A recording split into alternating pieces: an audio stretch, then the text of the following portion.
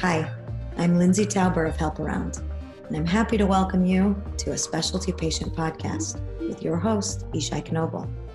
All right, so here we are on the Specialty Patient Podcast. I'm Ishai, co-founder and CEO of Help Around, and today I have the one and only Brian Haney.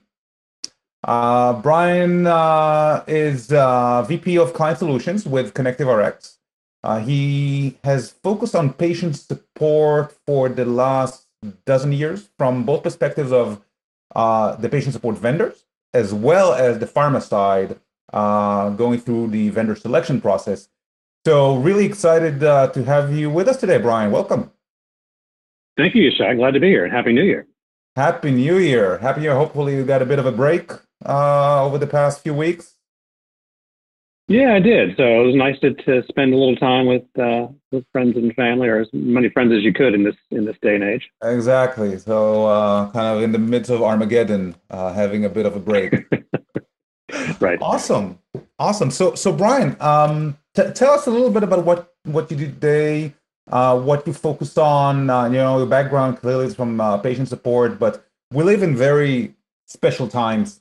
A lot of things are changing, more than we would like sometimes, and I know a lot of the people who are listening to us right now are spending time thinking about, well, how do I launch my next drug? How do I support patients on the path to therapy?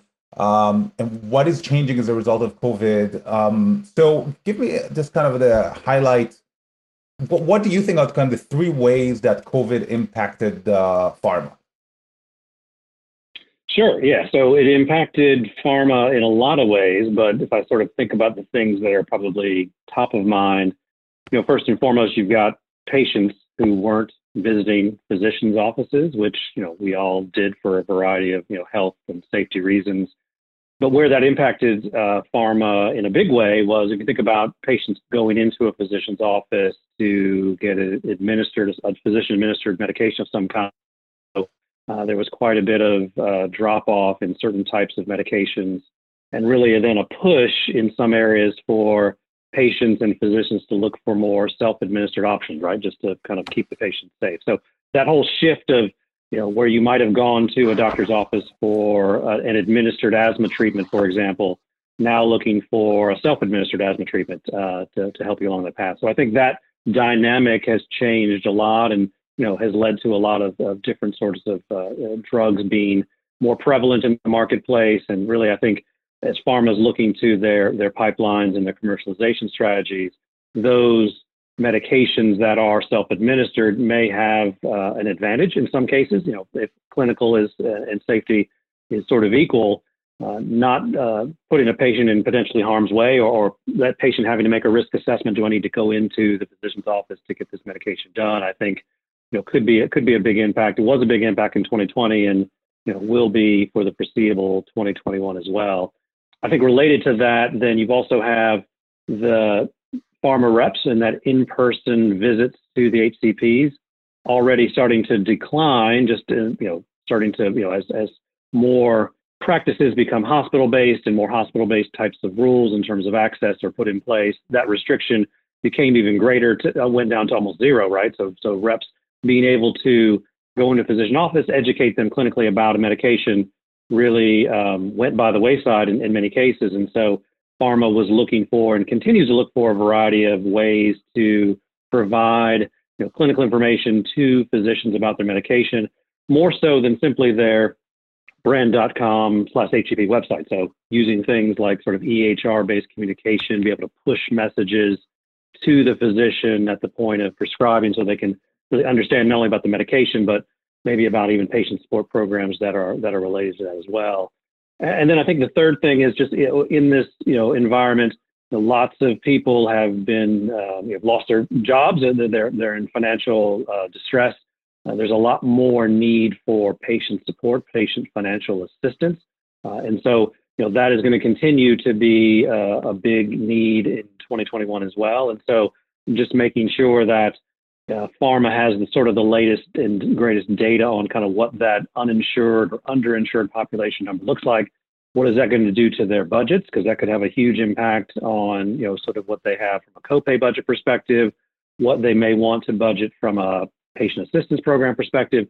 So all of that having, gross to net, budget, other sorts of considerations, I don't see sort of a light at the end of the tunnel right now in terms of all of those folks who've been displaced, put unemployed, finding employment back and insured, becoming insured again. It's just going to be a tough time. And so pharma has played a great role in helping out those patients, but there's just more patients who need more assistance than ever before. And I think that's going to continue.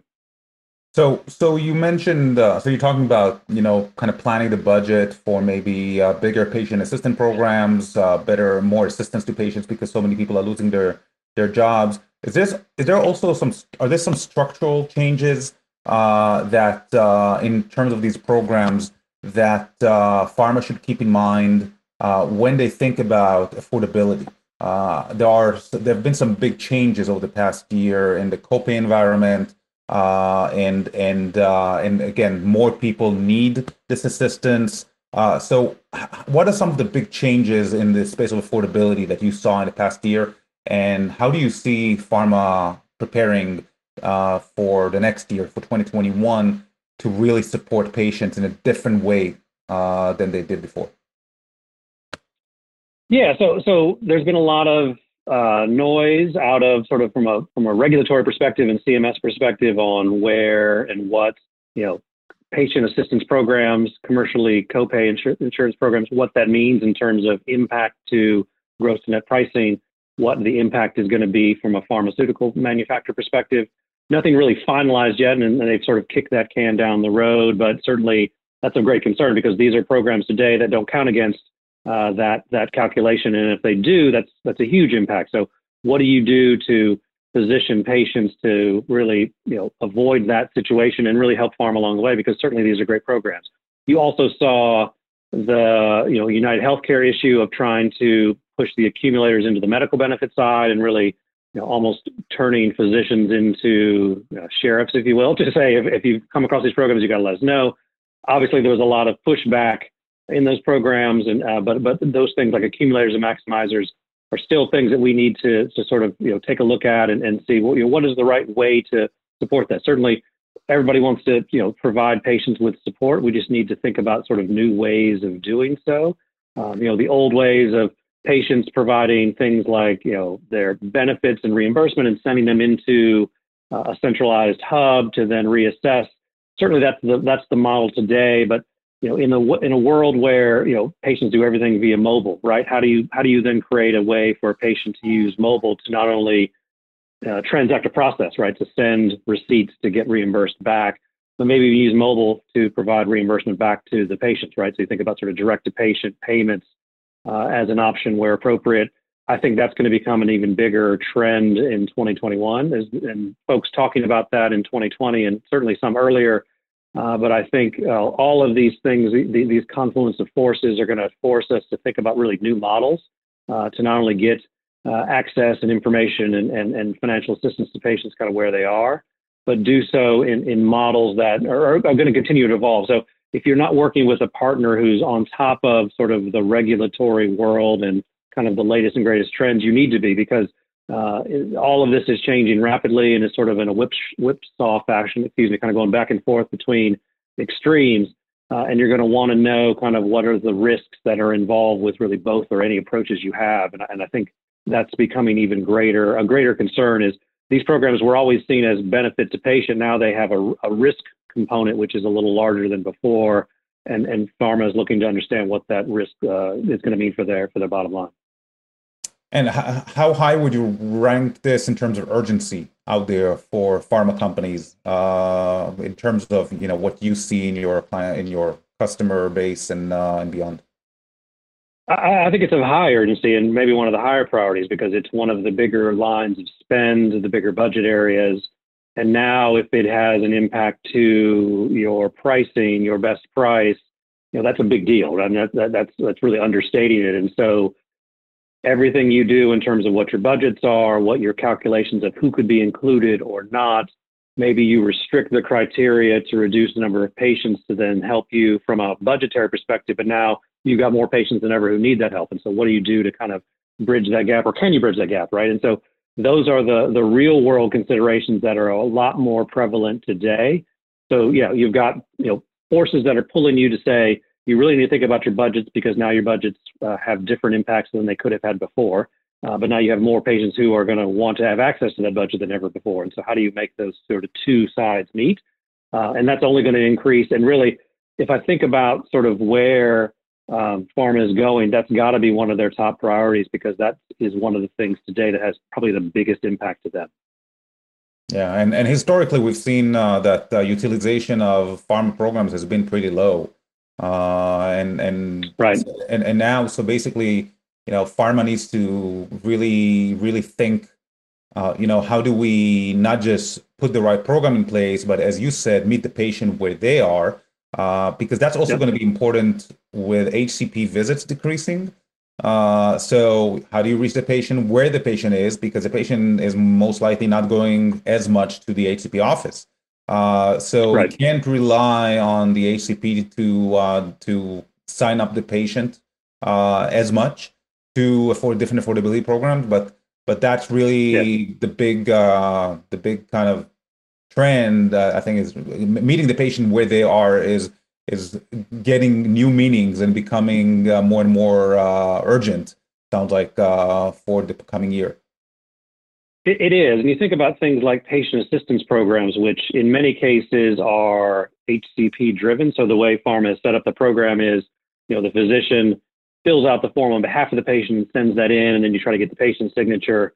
We're seeing models where you're creating that patient assistance program application as a process via mobile, then triggering a call to the physician and saying your patient is signed up, they've been approved through the criteria, and now we need a prescription so that we can fulfill this PAP request. There's just different ways to think about the model, and you can't just rely on what worked for you last year or certainly 2 or 3 years ago, because the dynamics of the marketplace are just different. And in a case where the physician in many cases was one of the primary educators of the patient about these programs in general, if the patient doesn't have access to that physician anymore, or now it's a phone-based conversation and it may be less clear for the patient in terms of what's occurring, you're going to need to have additional or other sort of channels or resources to really help bridge that gap.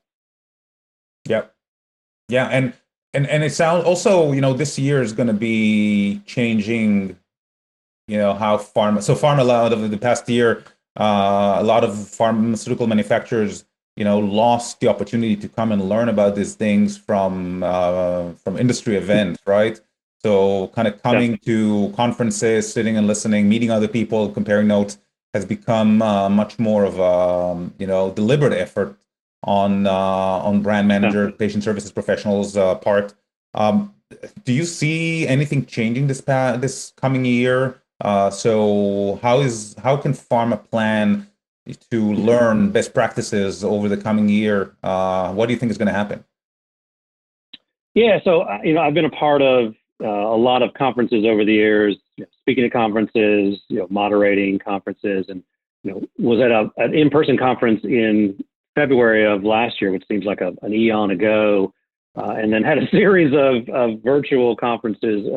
And what I think is, the model of someone sitting like we are sitting here and sitting through a full day's worth of content is probably not realistic. I think our attention spans are, one, not what they used to be, and that's probably always been the case. But two, just you would spend time sort of going in and out of conferences, and when you weren't in a conference, you would spend time in the hallway, getting coffee, speaking to colleagues, speaking to other folks, and exchanging a lot of ideas.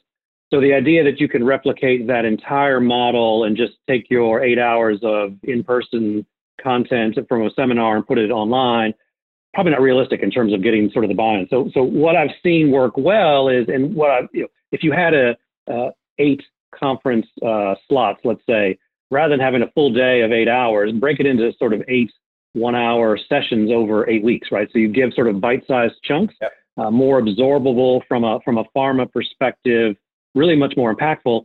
And then what I've seen work well in many cases is the whole chat functionality, open that up so they can ask questions specifically, providing all of that chat notes back to the audience so that they can kind of see that string of conversations. But then if you can also follow up like we're doing here with some further content, allow people to have Q&A that maybe you didn't have time in that hour slot to answer, that you're going to go through the process of actually answering that and addressing that. So I think, one, I would encourage pharma to continue to look at the events, the seminars that are out there, and attend those. And I also know, just from our perspective on the vendor side, we are more aggressive in promoting and really trying to go out to pharma to let them know, hey, we've got something new, we've got some innovator. Hey, I've been thinking about your program. Have you considered X, Y, or Z? There was always a need to do that, but I think that cycle has been accelerated because certainly, pharma is also not, they're not in the office for the most part.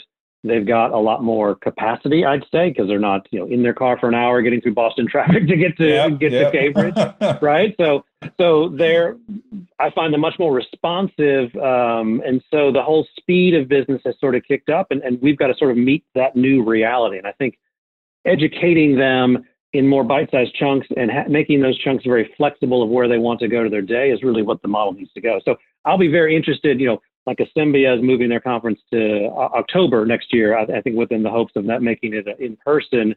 But it'll be interesting how conferences sort of go back into that mode, and are the expectations going to change? Because I think you go to a conference to learn, to network, do a lot of things, and I think we've got to then break it up into ways that's much more digestible for the audience. Yeah, and also the Sembia also was a great place for holding large meetings and presentations, and then people end up going there and not seeing one bit of content. Correct. Which is like, which kind of makes you wonder, maybe that's not the best use of time. Maybe we should be learning throughout the year, right? And just kind of. I mean, that's a great point, because I think about all of the times I waited in the elevator in the South Tower to either go up to a presentation or for people to go up to your suite to give a presentation. And a lot of important business was done there. So I don't mean to minimize that, but maybe you think about Asembia is more of a business transactional meeting sort of place, but education needs to be thought of in a different light or be delivered in a different way throughout the year. I like that idea a lot, because I think, you can't do it all in one space. There's just not the time to do it.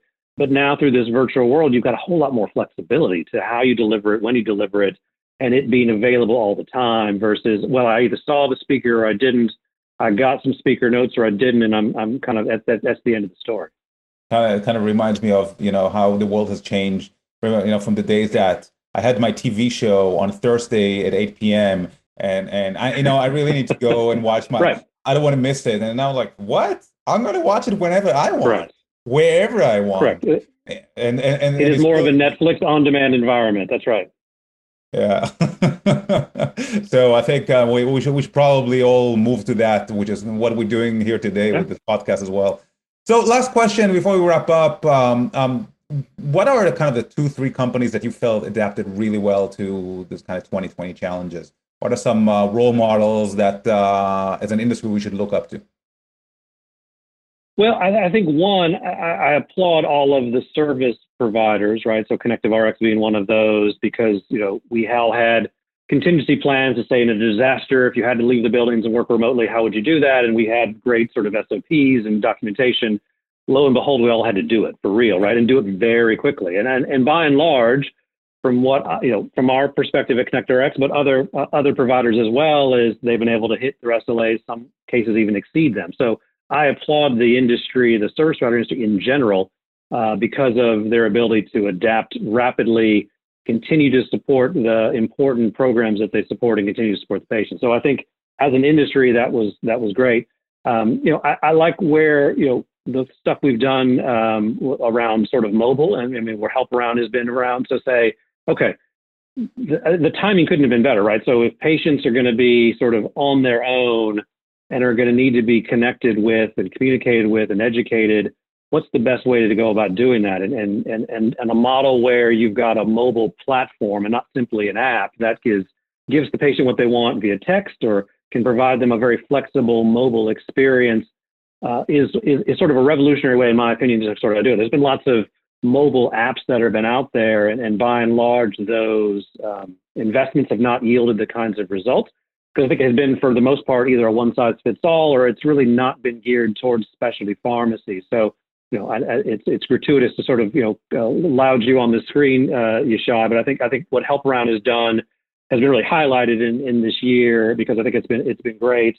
And then I think just, pharma in general, I also applaud because they've been put in an impossible situation. So if I'm a brand manager, right, and I had a plan for what 2020 was going to be from a commercialization standpoint, that changed in a rapid way. And so I had to really evolve quickly, change quickly, assess differently than I ever have. And we've seen many examples of companies, do that tremendously well, from AstraZeneca to Biogen, to a couple of others that have done that, have really thought about, okay, in this environment where a patient needs different kinds of support and physicians need different kinds of support, what does that look like? What are some services? What are some technologies? What are some innovations that are different that I may not have considered early in 2020 as part of my 2019 planning, but I've got to figure that out now, and I need to figure out quickly, and can I roll something out in the next 30 to 60 days? And so I think a lot of the more progressive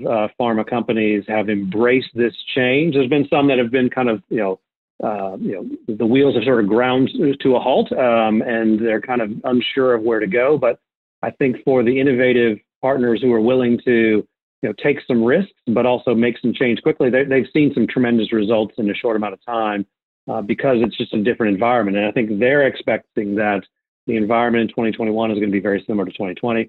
To leverage these technologies and innovations is only going to increase, and we've got to continue doing that. It helps to keep the stickiness of what we do with patients and providers. And really, I think that's going to become part of the forefront. So if you're not ready to continue to innovate and continue to make changes, if your drug is a self-administered drug, you're really losing an opportunity to drive, higher patient demand, drive a better and more comprehensive patient experience. And I think that's really what it's all about at the end of the day. And so if 2020 was anything, it was really in true fashion the year of the patient, because everything really had to be geared and focused differently to support the patient in a brand new way. Absolutely. Well, Brian, first of all, thank you for the kind words, and congratulations on everything that you did at ConnectiveRx over the past year. It's time for us to wrap up. Really want to thank you for coming today, and we will share this with people, and I'm pretty sure what's the best way to reach you? LinkedIn or email? LinkedIn is always the easiest. Yeah, LinkedIn is easiest, and I get a lot of requests through there. So just, Brian Haney, LinkedIn is great. And thanks for the opportunity, Shai. Awesome. And Happy New Year. Happy New Year to you, sir. All right, thanks. Thanks for listening to the Specialty Patient Podcast. And for more information on HelpAround, visit helparound.co.